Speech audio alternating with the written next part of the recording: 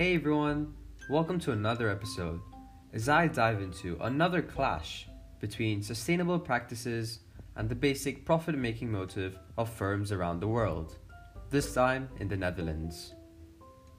5 airline groups are suing the Netherlands for capping flights at Amsterdam's Schiphol airport to cut carbon emissions.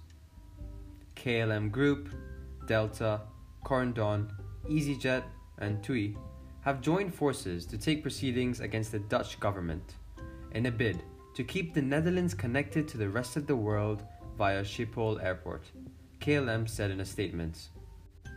The group said that the Dutch government's unilateral and sudden decision to reduce Schiphol's capacity from 500,000 to 460,000 flight annual movements was incomprehensible.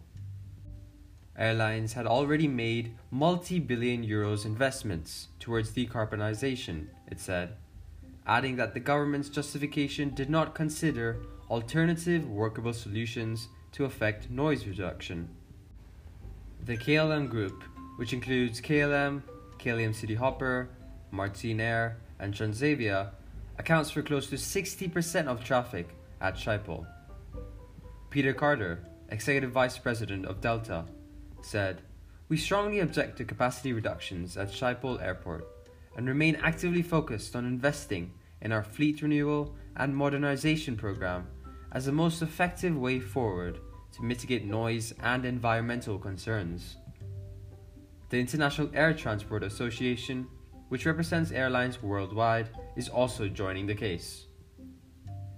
It is interesting to note how pushing for sustainable practices suddenly, through immediate restrictions on the supply of flights in the nation, can seem enticing from an environmental perspective, but frankly unfeasible logistically, especially considering the magnitude of airlines affected, their subsequent contractors and employees, and many other stakeholders.